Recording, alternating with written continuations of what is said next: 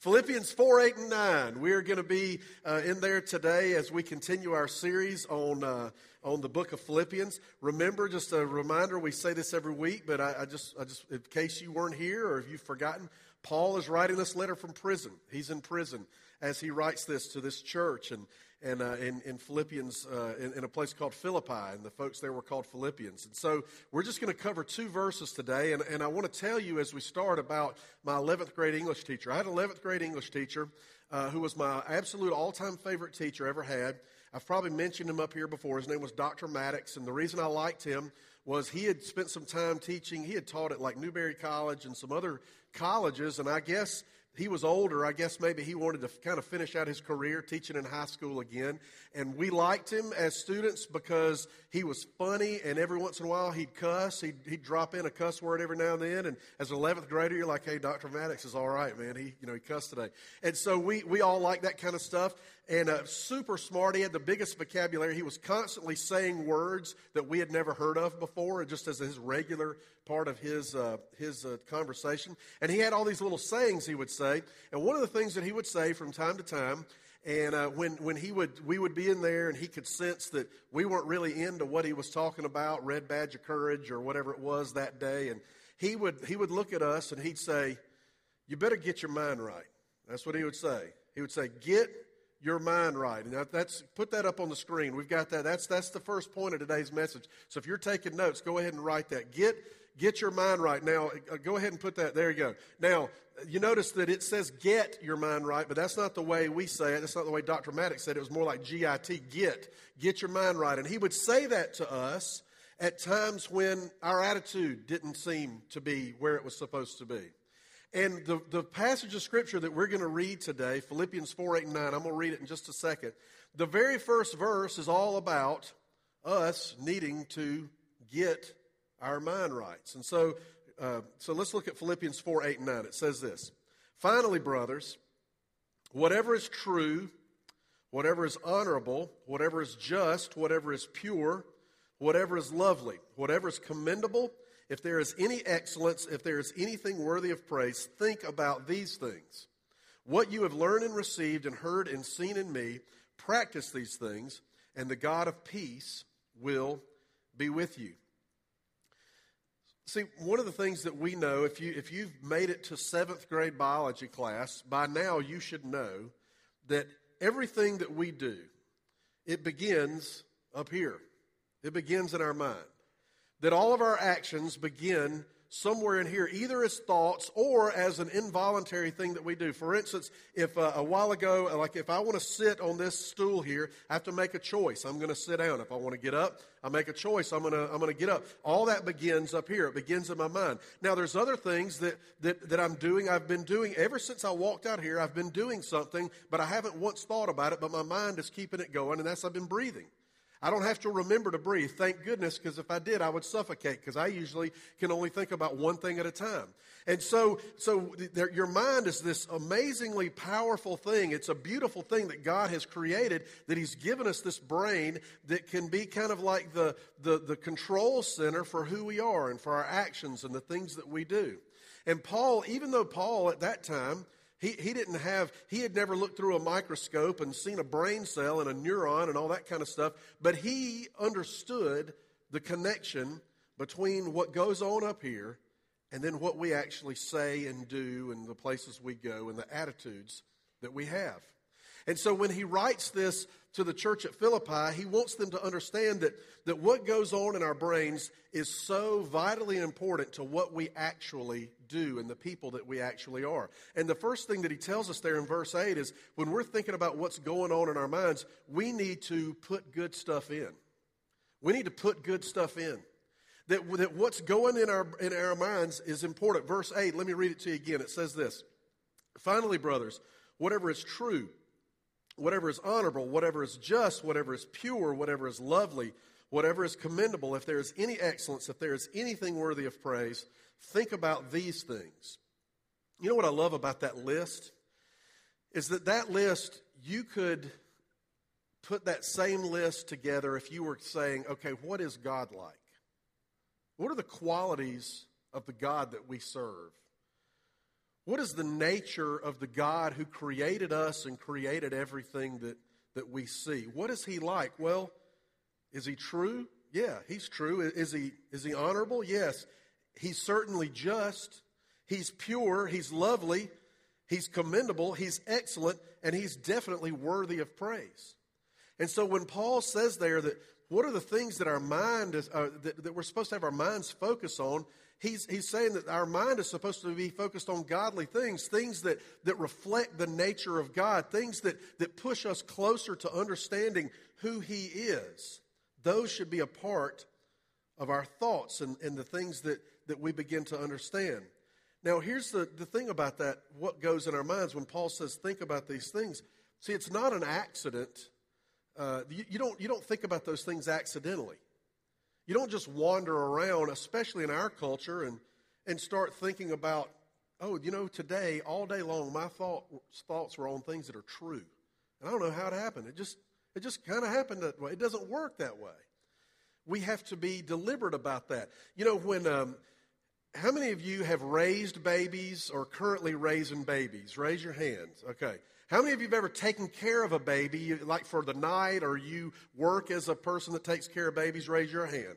So we've all got some baby, you've got some times you've taken care of babies. One of the things that's amazing about, let's say we like to keep babies, by the way. If you want to let us keep your baby for a night, we would, not like all night, we don't want to do that again. But if you want to go out to eat, Sherry and I would love to keep your baby. We love to have babies in the house. And one of the things that when a baby comes over to the house, you bring your baby, you've got two bags.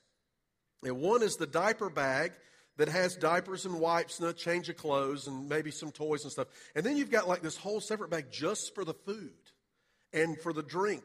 And then the mother will pull out a legal-sized sheet of paper, single-spaced with footnotes of instructions of this is how you feed the baby. And there's all this stuff, and they'll tell you, okay, now here I've got these carrots. These are organic carrots. They were grown on a farm on the side of Glassy Mountain. No pesticides were used. And I've got that. And then I've got this corn. This is farm-raised corn that was then put in a greenhouse and had classical music played over it. It's going to really help with the intelligence of my child.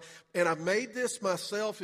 I only used wooden utensils, and I mashed this up myself. We don't use any nickel-plated or silver-plated because we think that leads to early onset of Alzheimer's when they're a child. And, they go into all this detail of what they're going to eat, and you've all been there as parents. You've done that, haven't you? You've researched what can this baby eat, and you've tried to look into, okay, we got to introduce certain foods at certain ages, and you don't want to have them eating cereal too soon, and all that kind of stuff. You just really get into that, and we take so much time and effort into what we put in to our babies. One thing that you would never do as a parent is you would never be on your way home from work and think, you know what, we're out of baby food. You would never stop by McDonald's and pick up 2 Big Macs and go by Taco Bell and pick up a Burrito Supreme and get home, throw those in the blender and puree those and feed those to your baby, would you? You would never do that unless you wanted your baby to be actually rolled to school on his first day of kindergarten like a big exercise ball. You would never do that because it's terrible for a baby. It's really terrible for us too, but it's terrible for a baby to eat a steady diet of Big Macs and Burrito Supremes. Well, let's be honest about the stuff in our culture that comes into our minds. Let's just be honest about it. That we live, when it comes to what we're putting into our minds mentally, we live in a Big Mac and Burrito Supreme world. That whatever media it is you're consuming, if most of your media comes through the internet, if most of your media comes through television, or if it's radio, or whatever it might be, wherever your media is coming from, what you're consuming that they're giving you, if that's all you're consuming, you're getting a steady diet of Big Macs and Burrito Supremes. You're not getting anything that's honorable. You're not getting anything that's true. You're getting very little that's just. You're not getting anything that's excellent. You're definitely not getting anything that's worthy of praise. And I watch television. I go to the movies. I listen to music. I look at stuff, videos and stuff on Facebook and the internet too. So I'm not telling you that you shouldn't do that, because the truth of the matter is you can't remove yourself from that. You could, but it's very difficult. Even if you remove yourself from all media, you're going to ride down Wade Hampton Boulevard and you're going to see billboards. And chances are the stuff you see on there are not going to be honorable, not going to be just, not going to be excellent, not going to be commendable, not going to be praiseworthy. So we live in a world where we're going to be bombarded with a diet that's unhealthy. So what do we do about that? Well, I think the question that you need to ask yourself, what is your regular diet? When it comes to what you're taking in, when it comes to what your intake is on a regular basis, what's your regular diet? Would you be honest and say, you know what, Cliff, most of the stuff that I'm thinking about, most of the stuff that I'm reading, most of the stuff that I'm watching, it's a lot of Big Macs and Burrito Supremes. Not a lot of vegetables in there.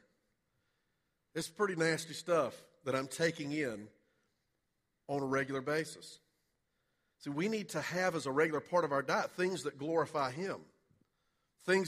That's why Paul says, true, honorable, just, pure, lovely, commendable, excellence. He says, think about these things. Now, in verse 8 there, where he says, think about these things, depending on your translation of the Bible, your translation might say, dwell on these things. And I like that one. I'll tell you the translation I like best for that is the New Living Translation, which says this. When it says all that list of stuff, it says, if there's anything worthy of praise, and then the New Living Translation says, fix your thoughts on these things. See, fixing your thoughts has a different connotation to us than just thinking about it. Today is the Super Bowl. I've thought about the Super Bowl since I've been standing up here. Sorry. But I haven't fixed my thoughts on that. It just popped into my brain.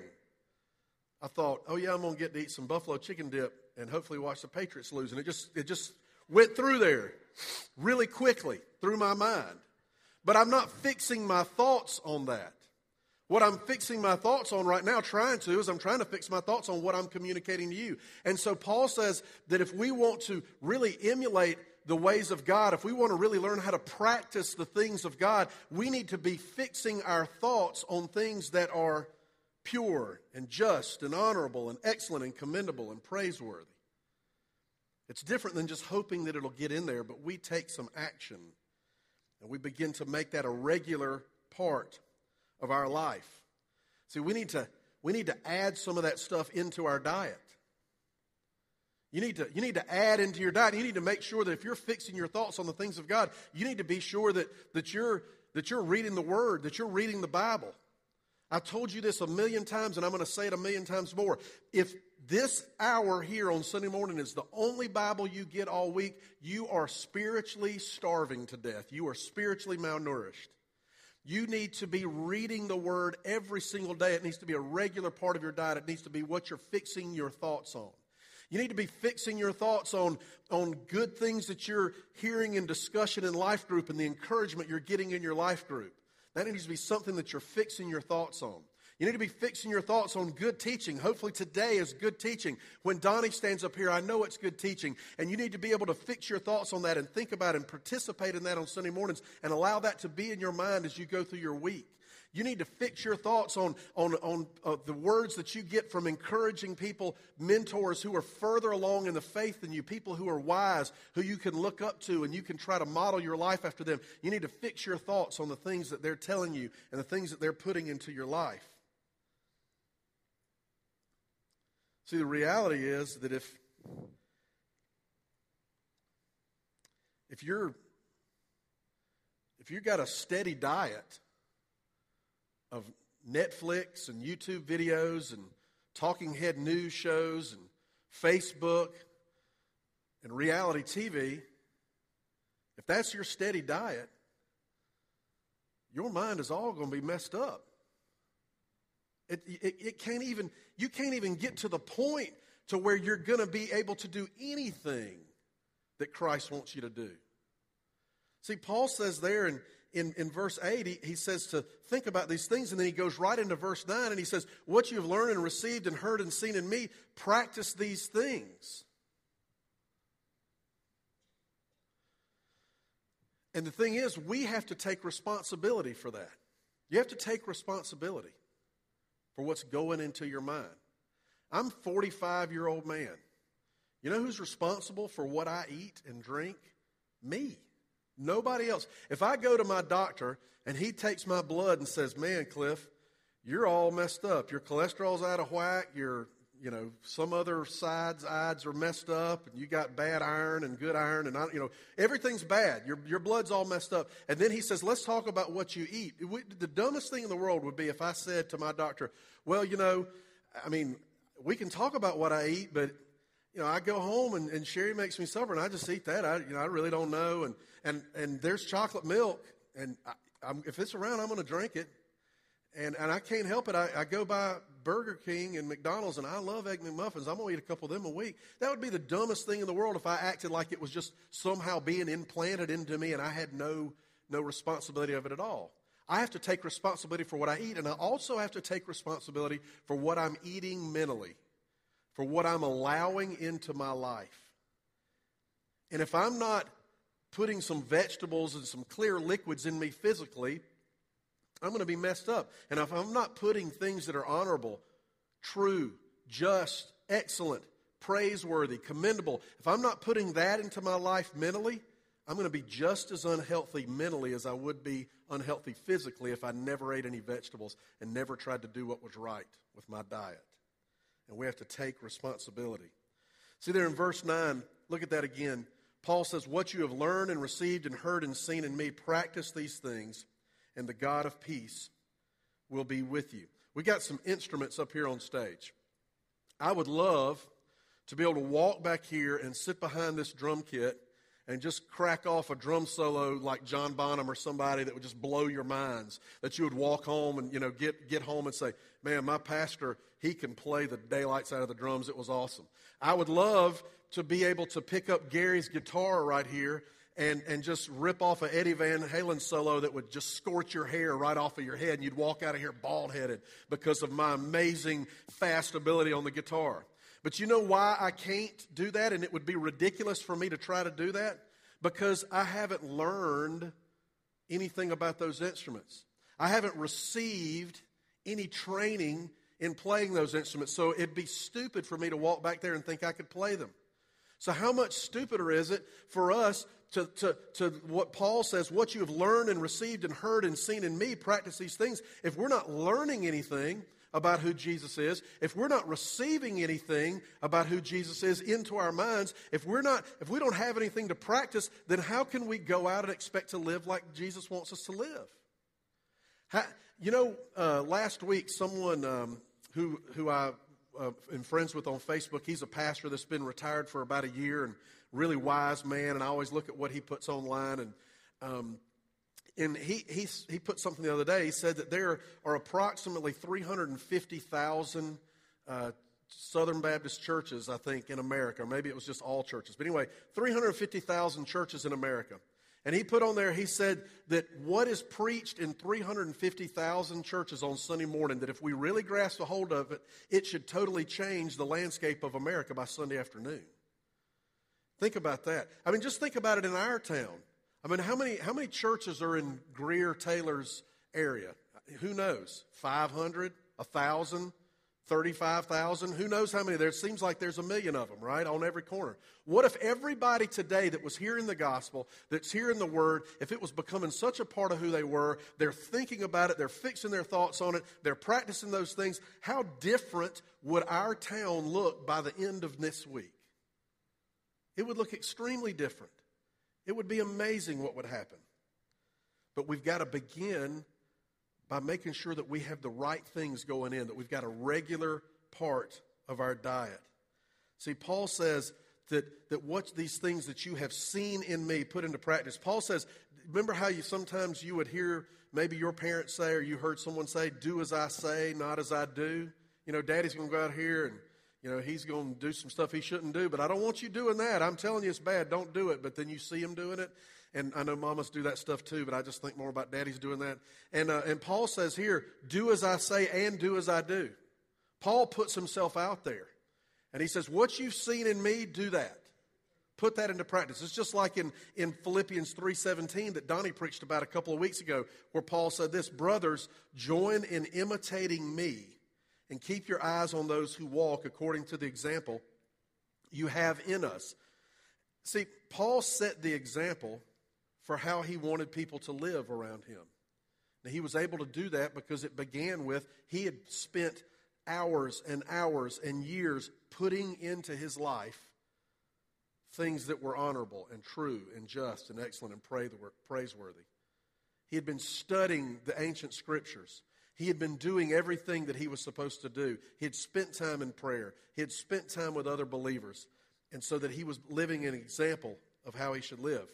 Now, the best example that we have, if we want to follow somebody, is we can read it and it's about Jesus Christ. Jesus is the best example we've got. But here, again, you can't follow the example of Jesus.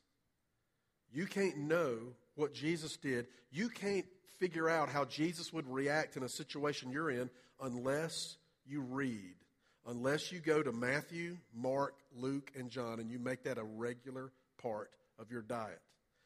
I think Donnie mentioned a few weeks ago people wearing the WWJD bracelets when that was a big thing. That was when I was a youth minister. Man, we'd order those things by the case, give them out. Hey, everybody wear this to school. This is going to make a difference at your school if you wear a WWJD bracelet. It never made a difference. You know why? Because most of the people we were handing them to, what would Jesus do? They didn't know the answer. They had no idea what Jesus would do. They knew he healed some people, but they can't do that. And so if we walk into work tomorrow, we walk into school tomorrow, we walk into wherever it is that you're going to be, and we're not putting anything in our minds that's good, the first time you have a conflict, you know what you're going to react like? You're not going to react like Jesus. You're going to react like some stupid person in a reality TV show that you saw. And it's going to almost be like an involuntary muscle reaction, just like my breathing is right now. I don't have to think about breathing, and there are certain things in our lives sometimes that we don't even have to think about how we're going to react because we've just settled into it, and it's a part of who we are. We've put so much garbage in our lives, and we're not getting the good things into our minds, and all of a sudden, that's just the way we react. And then we write it off and say, well, I've just always had a struggle with that. I've always had a hard time with my temper. How many of you have known someone who's a follower of Jesus, claimed to be a follower of Jesus? Don't raise your hand because it might be you. But you've known someone who's claimed to be a follower of Jesus for years and years and years, but there's something that they do all the time, and they don't even see it as a sin anymore. Somebody that you know, they're going to tell you the bad gossip about somebody else, whether it's true or not, every time you see them. Hey, can you believe she wore them pants to church today? Or whatever it might be. Or someone who has an anger problem, and they fly off the handle every 5 or 6 weeks. You know what's happened? Is they've just settled in. They've just settled into a bad way of thinking, and now it's coming out in their actions. See, sometimes Paul said that he was going to set the example. I think sometimes we know what we're supposed to do. We've seen the examples. But that stuff we're putting in our brain, it short circuits before we can get the action out. We know what we're supposed to do, but we've put so much garbage in there that we get short-circuited before we can do the right thing. Back in 1992, there was a great song on the radio by a group of ladies named In Vogue, and it was called Free Your Mind and the Rest Will Follow. Anybody remember that? It's awesome. And there's an older song that talks about freeing your mind by Parliament Funkadelic that some of y'all old people will remember. But In Vogue sang, free your mind and the rest will follow. And it was a song about not being prejudiced and all that kind of stuff. But I love that phrase. And I think that Paul is almost saying the same thing here. He's saying if you can get the right stuff in your mind, the actions are going to become more natural. If you can be putting so much Scripture, so much Jesus into your minds, then it's going to become easier to follow him. But if we're putting garbage in here, then it's always going to be more difficult. Now, when we think about a free mind, some people think, okay, that just means to be open-minded to anything and everything. And as my daddy used to say, people have gotten so open-minded that their brains have fallen out on the floor. My daddy used to always say that. And he's right. But but we're talking about having a free mind doesn't mean letting anything and everything in. A free mind means a disciplined mind. See, freedom is not the opposite of discipline. Discipline is the opposite of disorder. And if we're just putting stuff in, and we're not taking into account anything that we're thinking about or what we're putting into our minds, we're going to have a mind full of disorder. But a disciplined mind, a mind that says, I'm going to take in Scripture today, and I'm going to get up in the morning and I'm going to take in some more Scripture. And I'm going to spend some time in prayer. And I'm going to be sure that I make it a priority to be somewhere on a Sunday morning where there's some biblical teaching being done. And if not, I'm going to be sure that I listen to the podcast, that biblical teaching. And I'm going to be sure that I make it a priority to be at Life Group where I know we're going to be discussing things of the Bible. And then pretty soon, your mind is a disciplined mind where it's taking in every day things that are honorable, things that are excellent, things that are just, things that are commendable, things that are lovely, things that are praiseworthy. And all of a sudden, you're going to begin to see a difference in the way you live.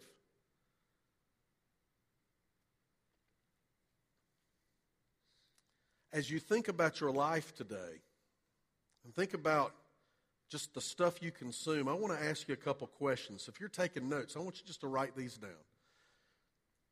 Because I want you to think about this message after today. Write this down. What areas of your thinking need some discipline? Where is it that your mind just gets all out of whack? Is it when you think about the people you work with? Is it when you think about politics, sports? What areas of your thinking need to be disciplined? And the second thing, write this down. What's your regular diet? And I'm talking about your mental diet. What's your regular diet? Think about through your week. What are you taking in? Because here's what I know I do. I get in routines and I don't even realize how much. And one day I will get up and I'll go, I just watched 4 straight hours of The Big Bang Theory. And I've seen all of those 12 times. I could recite what Sheldon was going to say before he said it, or whatever it is that you watch. And then the last one is, who can be your example of how you should live? Paul says in verse 9 there, he says, what you've learned and received and heard and seen in me, practice these things. You haven't seen anything in Paul, unfortunately. You can read about them, which is great. But hopefully there's someone in your life that you can look at and you can say, that person's going to be my example. I'm going to follow, not blindly, everything they do, but the good things that I see in their life, I'm going to try to make that a part of my life. Who can be your example? I'm going to pray for us. The band's going to come, and we're going to have a time of response. And here's what I want you to think about as it comes time to respond.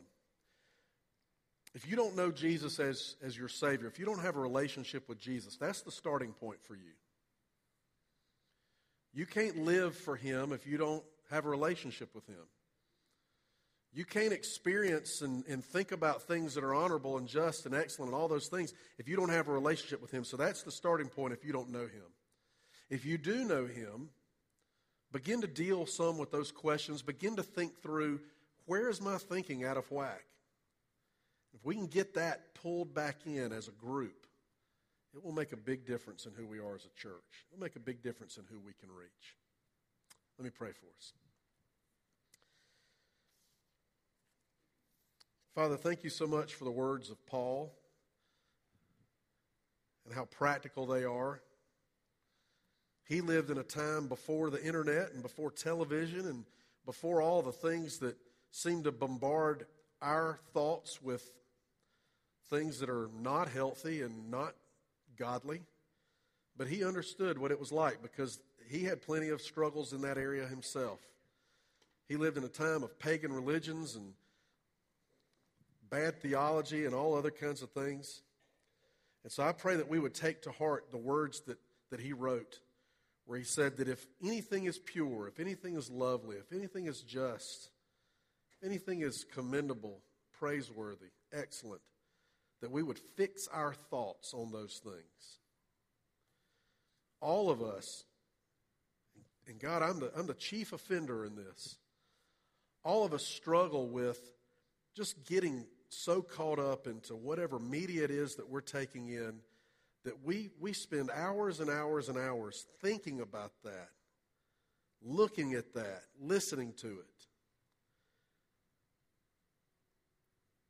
Help us to be sure that we have a balanced diet, that we're taking in things that honor you, that even though we're not going to be able to cut it all out, we'd be able to make plenty of room for the things that you want us to put into our minds. And then we will be amazed and we will give you the glory when our actions begin to line up with the things that we think, with the things that we take in. You are good, gracious, and amazing God. We ask these things in Jesus' name.